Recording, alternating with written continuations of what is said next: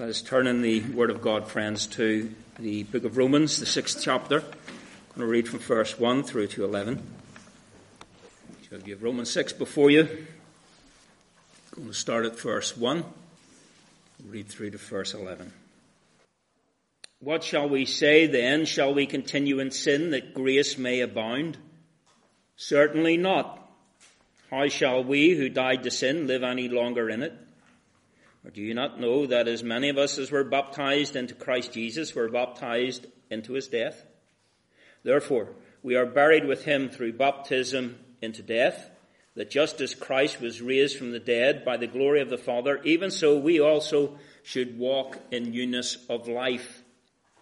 For if we have been united together in the likeness of his death, certainly we also shall be in the likeness of his resurrection, knowing this, that our old man was crucified with him, that the body of sin might be done away with, that we should no longer be slaves of sin. For he who has died has been freed from sin. Now, if we died with Christ, we believe that we shall also live with him, knowing that Christ, having been raised from the dead, dies no more. Death no longer has dominion over him. For the death that he died to sin once for all. But the life that he gives, he lives to God. Likewise, you also reckon yourselves to be dead indeed to sin, but alive to God in Christ Jesus our Lord. Amen. So reads God's precious word. Well, friends, in recent weeks we have been looking at and turning our attention to the two ordinances that the Lord Jesus Christ gave to the church, the Lord's Supper and baptism. The idea is to look at what they are not and what they are. Now, last week we considered baptism from a Presbyterian perspective. There was so much to get the head around. I'm sure many of you went out with your head spinning. But let me remind you, because Brother Roger said, keep it simple, Billy. And you did get the simplified version. So you did. You got the condensed version. And if any of you would like to take the advanced course, John and myself will certainly point you to the various systematic theologies and works that will help you in that endeavor. But a valid question was raised last week in conversation. Why bother with other positions? Why not just do what you've always done and deal with the subject of baptism as it's simply set forth positively from the pages of Scripture? Well, certainly a good question. Well, we can't ignore differences of an approach, can we? And we can't ignore the fact that there are people who do, denominations that do things differently from ourselves. And I have no doubt that many of you, if not all of you, have asked, if not openly, you've asked it to yourselves, why do they do it this way? And they do it that way. After all, they're all Christians. And, why all the differences? And what we find that there is a whole dimension of understanding in relationship to this subject, and indeed the subject of the Lord's Supper, that's actually missing. So we do need to be taught. Remember, again, the little illustration that I used in the teaching of our children. If we do not distinguish between a horse and a cow, you will discover that little toddler in the back will be calling, in the back of the car, will be calling everything on four legs a horse, even if it's a cow or a sheep or a goat. And so in teaching on the ordinances, I am seeking not simply to say positively what we understand the Bible to say, but also to identify in a negative way the issues that fall outside of the orb and instruction of Holy Scripture. So having looked at the Presbyterian perspective on baptism, we come now this morning to the Anglican or Episcopalian position, and then we'll look at the Roman Catholic position, and conclude with a look at what the Bible says. Now, I don't think any of your heads will be spinning this week, because the Anglican position, Roman Catholic position are much easier to deal with. There's no theological gymnastics when you come to looking at their position. And perhaps the biggest issue with the Anglican position is that it's so broad. It's so broad that it incorporates almost everything from what would pass as nonconformist to up to the high Anglican, that is only a whisker away, if you could call it that, from Roman Catholicism itself. And in between those two positions is everything, thrown into the mix in between. So let's start with a quote from someone that we would respect in large measure. We wouldn't agree with all that he said or applaud every position that he took.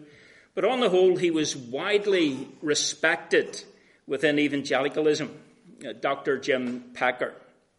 Speaking of baptism in Concise Theology, a guide to historic Christian beliefs, he says, quote, "The outward sign does not automatically or magically convey the inward blessing that it signifies." And just like the first two quotes from Donald MacLeod last week, we would certainly say amen to that.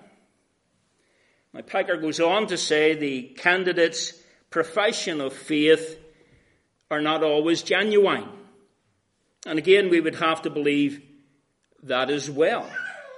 We don't baptize people upon assurance of salvation. We baptize people upon their profession of faith in the Lord Jesus Christ. They said, "I believe in the Lord Jesus Christ." They said, "I have repented of my sin and I am trusting Christ. And I want to follow Christ in his baptism." And we take people at their word. And what we know of their profession of faith as it's set forth before us.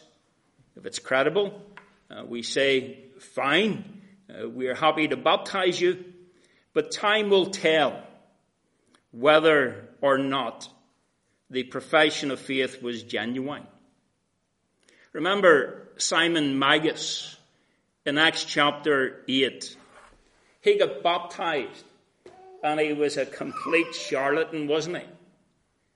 Did it invalidate his baptism? Interestingly, Jim Packer says no. Listen to this, and here's something for discussion over a cup of tea afterwards around the meal table this afternoon. This is what Packer says, quote, "As a sign of a once-for-all event, baptism should be administered to a person only once. Baptism is real and valid if water and the triune name are used, even if the profession turns out to have been false." Simon Magus received baptism once, and if he came to faith later, it would have been incorrect to baptize him again. I say that's something for you to discuss over a cup of tea or over a meal later. But again, just like the Presbyterian perspective we looked at last week, there is a logic to Packer's position. The question is, as we raised last week, the question always is, does the logic emerge from a clear and straightforward understanding of the unfolding instruction of the Bible? Because you always have to come back to the Word of God. Now, it gets more complicated when you move from Dr. Packer's ability to articulate baptism to the prayer book itself. But as I say, Anglicanism is as wide as the Atlantic Ocean. Pacific Ocean's wider, isn't it? It's as wide as the Pacific Ocean, And so, listen to this is what the Anglican prayer book says. The minister prays in the context of the baptism of the infant, the sprinkling of the infant. And this is what he prays. Almighty, ever-living God, whose most dearly beloved Son, Jesus Christ, for the forgiveness of our sins, did shed out of his most precious side both water and blood, and give commandment to his disciples that they should go forth and teach all nations, baptizing them in the name of the Father and of the Son and of the Holy Ghost. Regard, we beseech thee, the supplicants of thy congregation. Listen to this. Sanctify this water to the mystical washing away of sin. And grant that this child, now to be baptized therein, may receive the fullness of thy grace, and ever remain in the number of thy faithful and elect children through Jesus Christ our Lord. The minister then goes on to say, we receive this child into the congregation of Christ's flock and do sign him or her with the sign of the cross. And then he prays, we yield thee hearty thanks, most merciful Father, that it hath pleased thee to regenerate this infant with thy Holy Spirit, to receive him for thine own child by adoption, and to incorporate him into the Holy Church. And so we humbly beseech thee that he might become what you have made him or her to be in this act of baptism.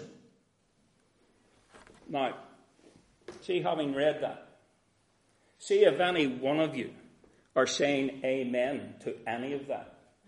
I want to have a good chat with you afterwards. Okay? And I'm serious about it. If you're saying amen to any of that, we need to have a serious chat. Now, I hope that you will recognize that the Anglican position is different from the Presbyterian position.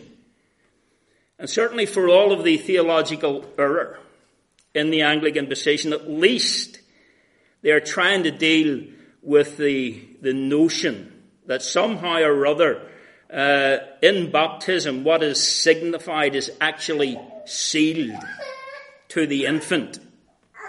Whereas the Presbyterian view that we looked at last week, they would say that there is no seal, but it's simply a sign to the infant, a sign of the fact that the child is included within the covenant family.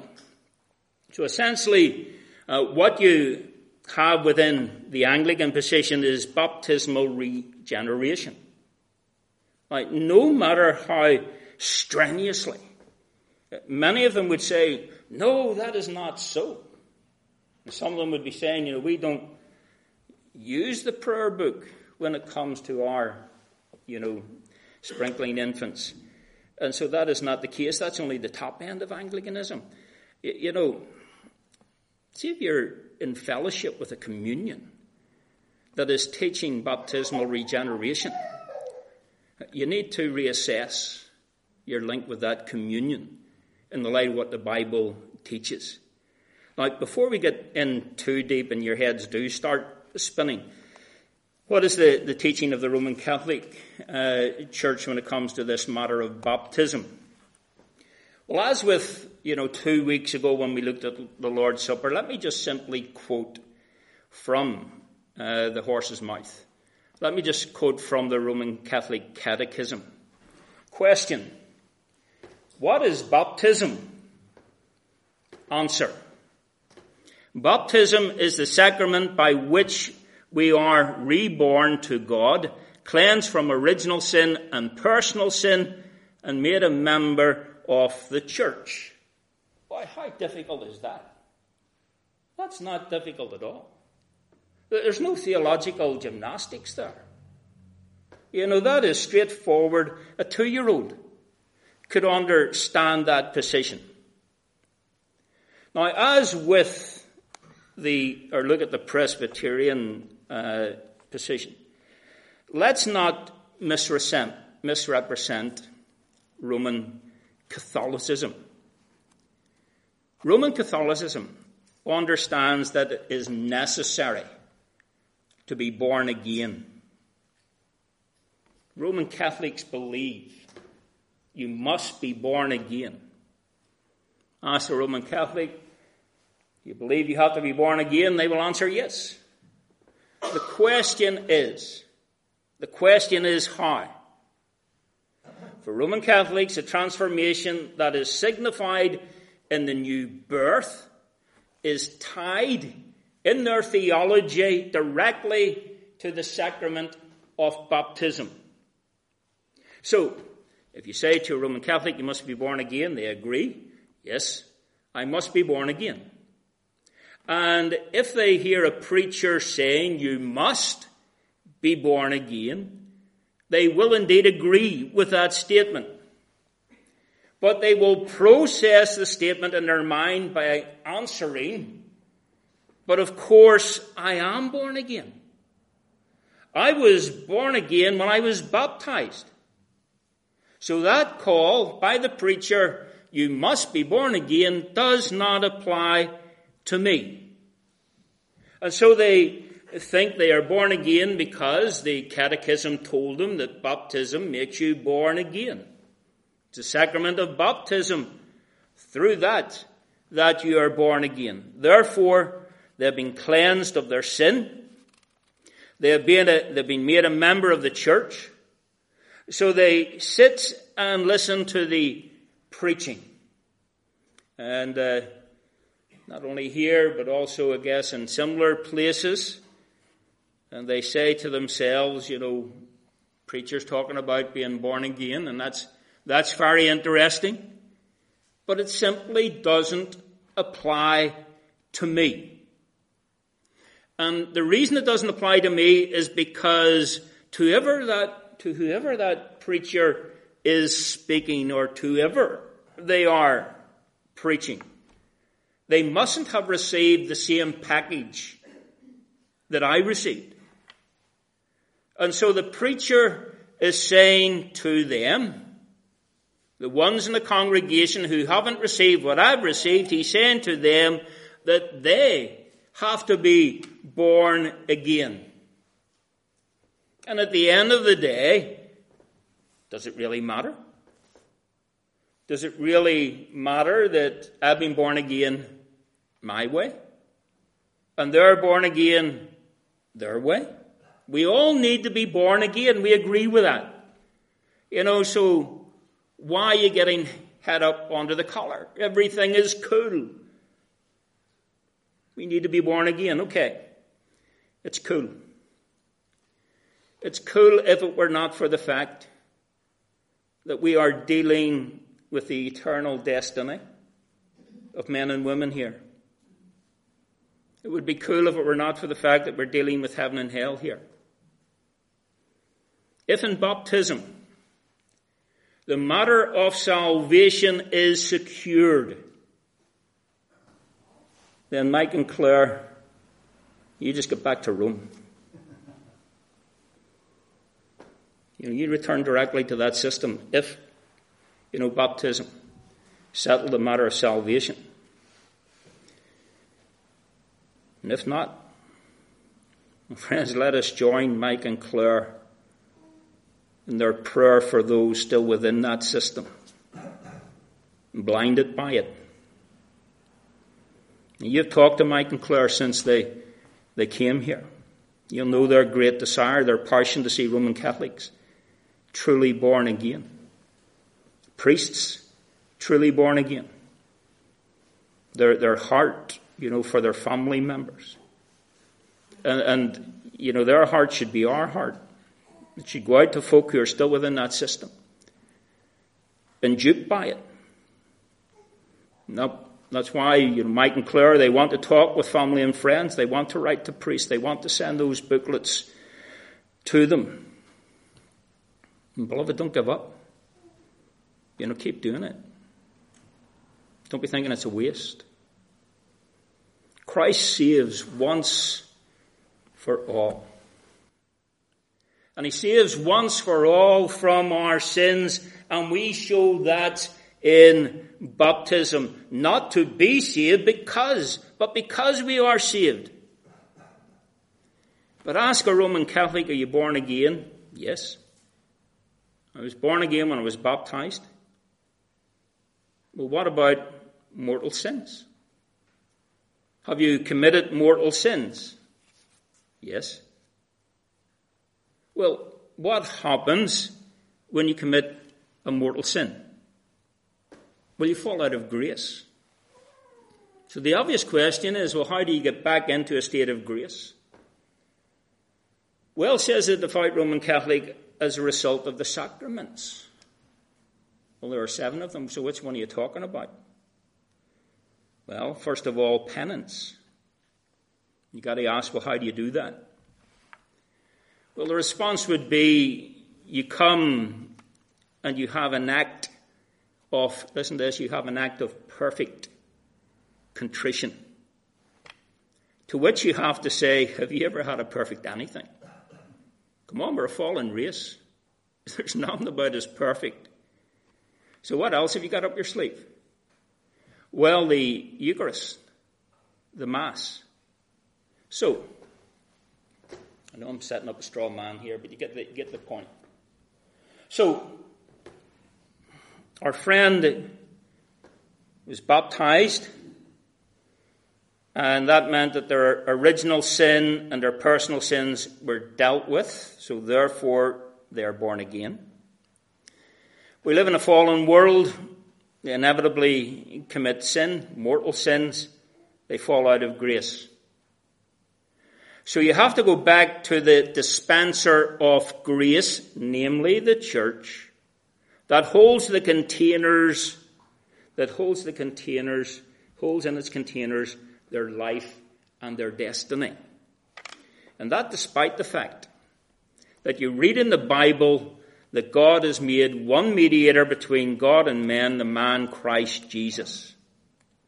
So despite what the Bible says, our friend goes to church so that the church can dispense to him penance, so that can dispense to him Eucharist, so that by means of the sacrifice and the reenactment of the death of Christ on Calvary, then they can get back into a state of grace again.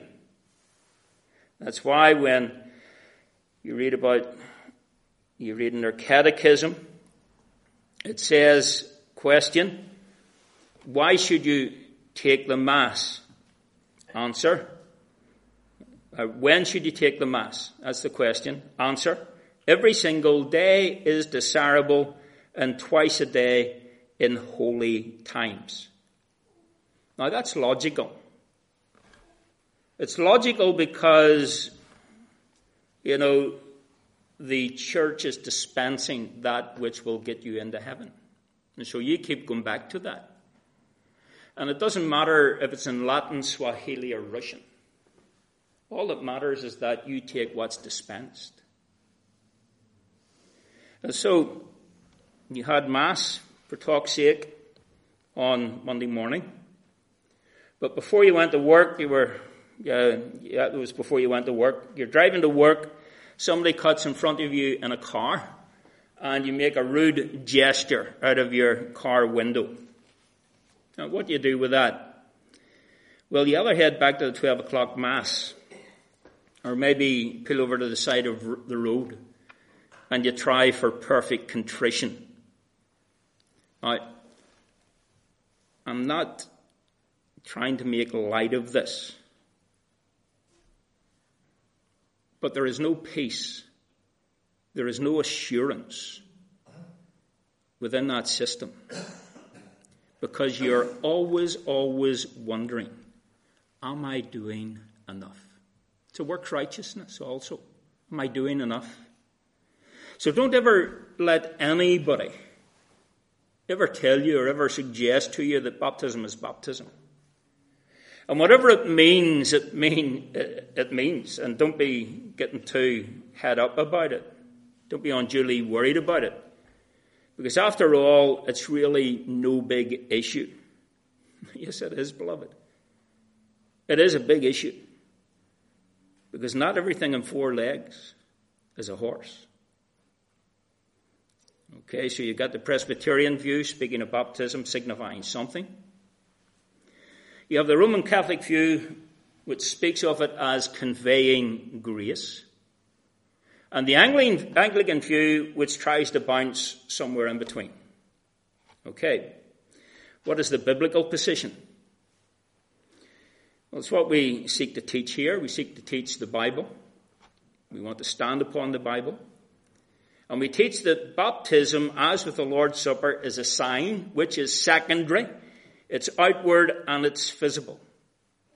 It points to the reality of conversion, which is primary. Conversion is primary.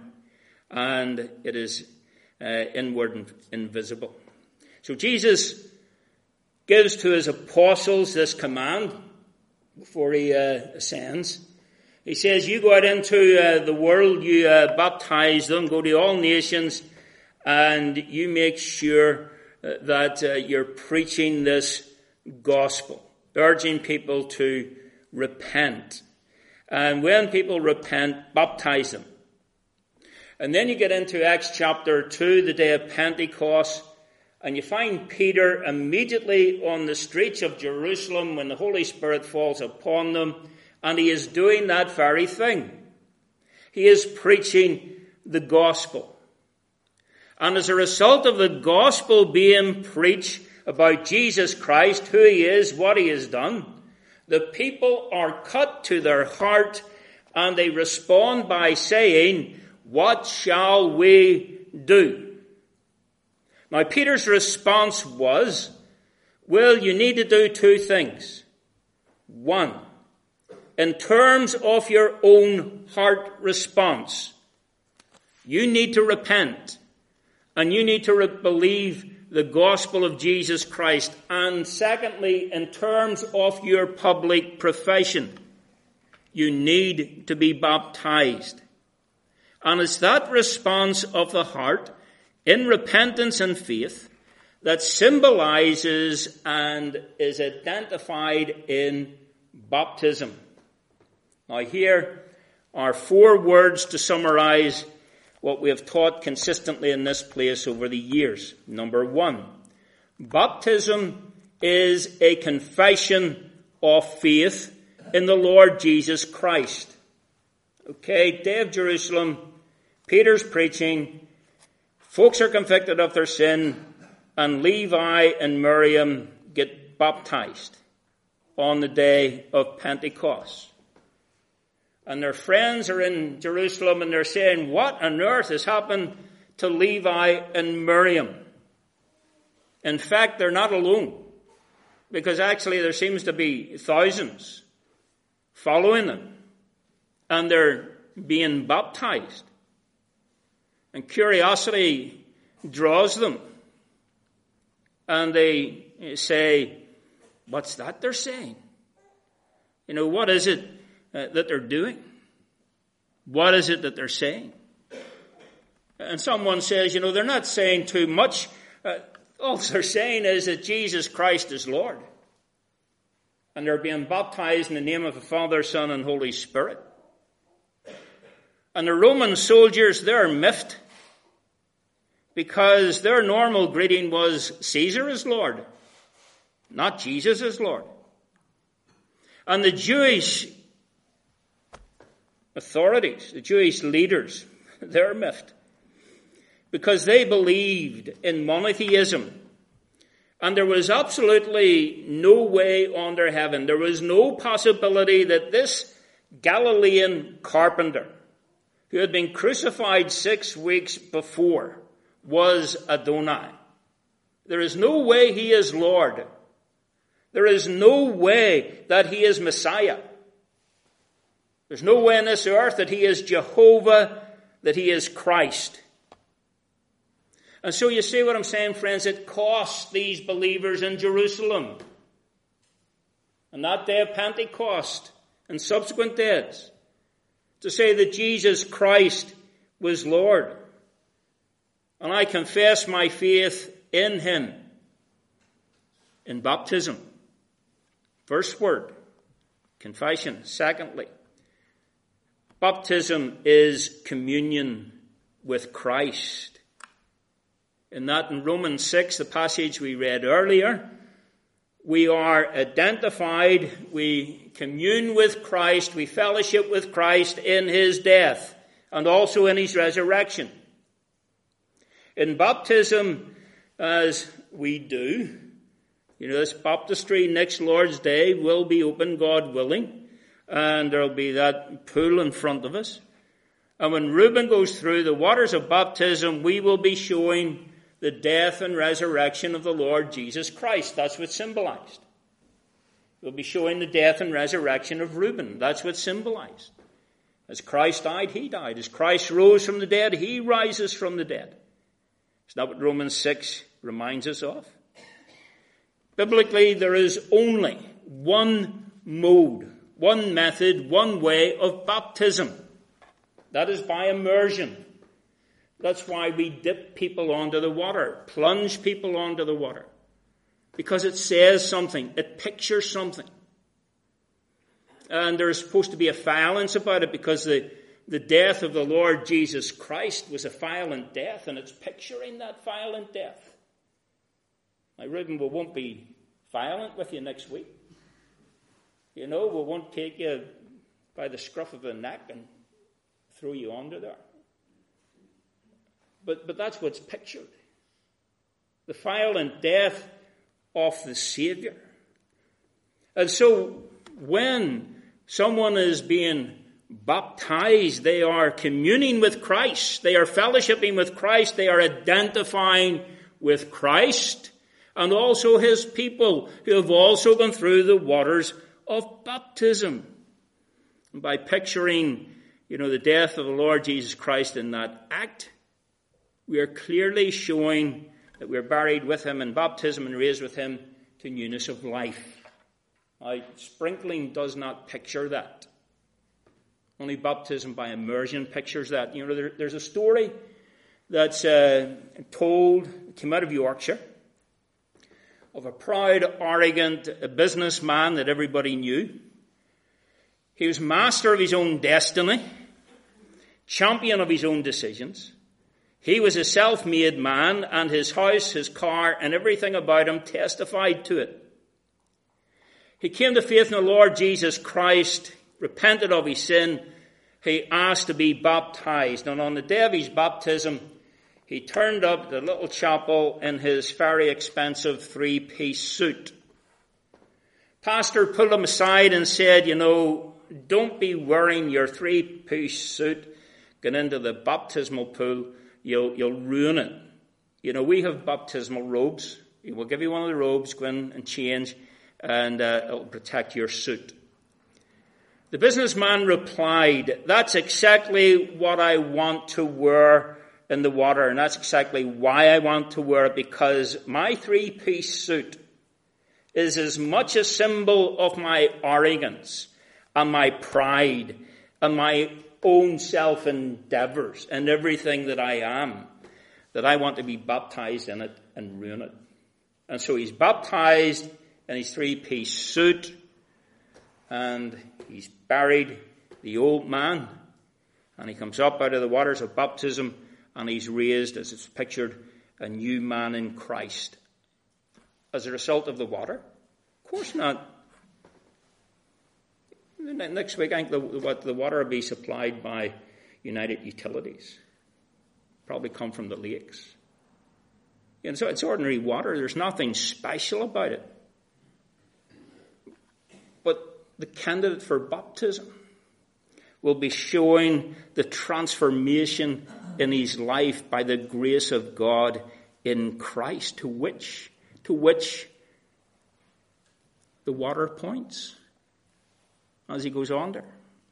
Confession, communion, consecration. Now, we've just basically covered that. The 3-piece suit says it all. Fourth one, consummation. Consummated in the same way as when we take communion. We look forward to a day when the Lord Jesus Christ will come again and we will no longer drink of this wine or take this bread the way we do. We look back to Calvary. We're looking forward till he comes again.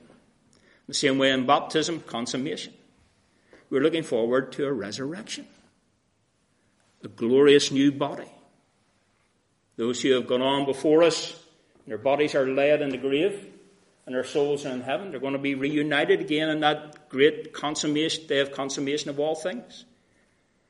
And we'll be ever with the Lord in that marriage supper of the Lamb in glory. It's all pictured in baptism. Now let me ask you a few questions and then we're through. Here's the $64,000 question. Where do you fit into all of this? Where do you fit into all of this? Are you trusting? Have you been trusting in an outward visible sign without any experience of an inward spiritual change in your life? You're trusting in religion instead of trusting in the Lord Jesus Christ? Do you understand that if you take the Bible, and you must take your Bible, just don't take it, that the pastor's saying it, so it must be right. Now you take your Bible and you read it. And you will see that salvation is pictured in the ordinances. It's not performed by the ordinances. Only Jesus Christ can save. It's not the water of baptism nor the cup of communion that saves. Only Christ saves. And one of the reasons, I would guess, for the ineffectiveness and weakness of the Church of Jesus Christ in our day is on account of the confusion that surrounds these issues. This year marks the 80th anniversary of the D-Day landings. And there are probably a few of those old service personnel left, probably in their late 90s, some of them in their early hundreds. But there will be parades, and there will be commemorations. And every member of the armed services, retired or not, will take every opportunity to wear, and justifiably so, to wear the uniform. It'd be very strange if they didn't.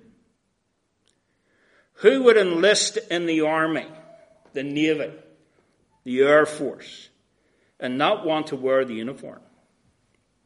Who would go through all of the agony of basic training and then when it comes to the passing out parade, say to the commanding officer, I'm not going to take the uniform.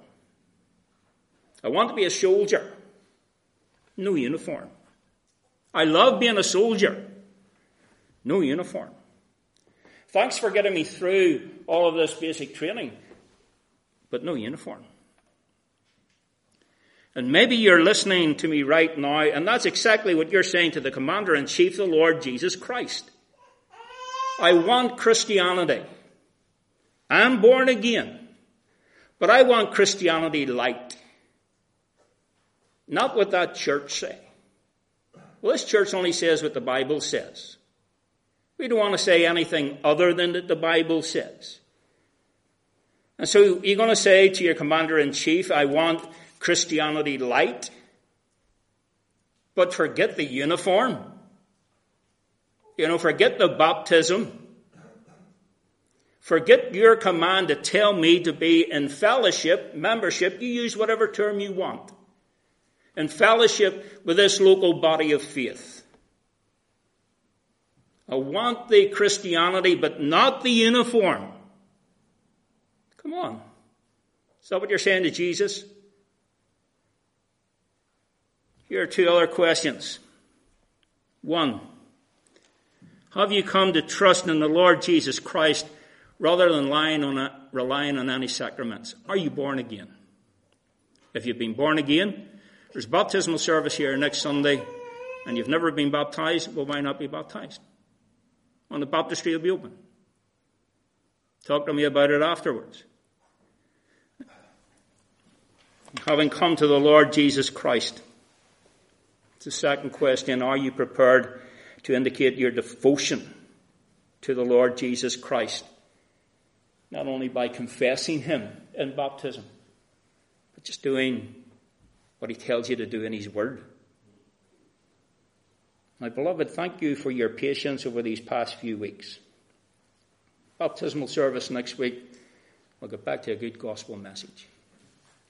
And, you can bring friends along, neighbours along. Sometimes people's curiosity is aroused when they hear baptism. What's that? Well, come along and see. And I say thank you for your patience. I know it's been heavy going, particularly last week. But you must be like, as I often say, you must be like the people in Berea in relationship to all of this. In Acts chapter 17, it says that the Bereans were more noble than the folks in Thessalonica because after Paul preached, they went back and they studied the scriptures to see whether this apostle, what he was saying, was actually in the Bible. And that's what we're supposed to do. Go to the Bible and see if what you're hearing is actually there. That's the mandate that I give you. Beloved, go read your Bibles and see if these things are so. And on the strength of that, what you find in your Bible, you go forward accordingly.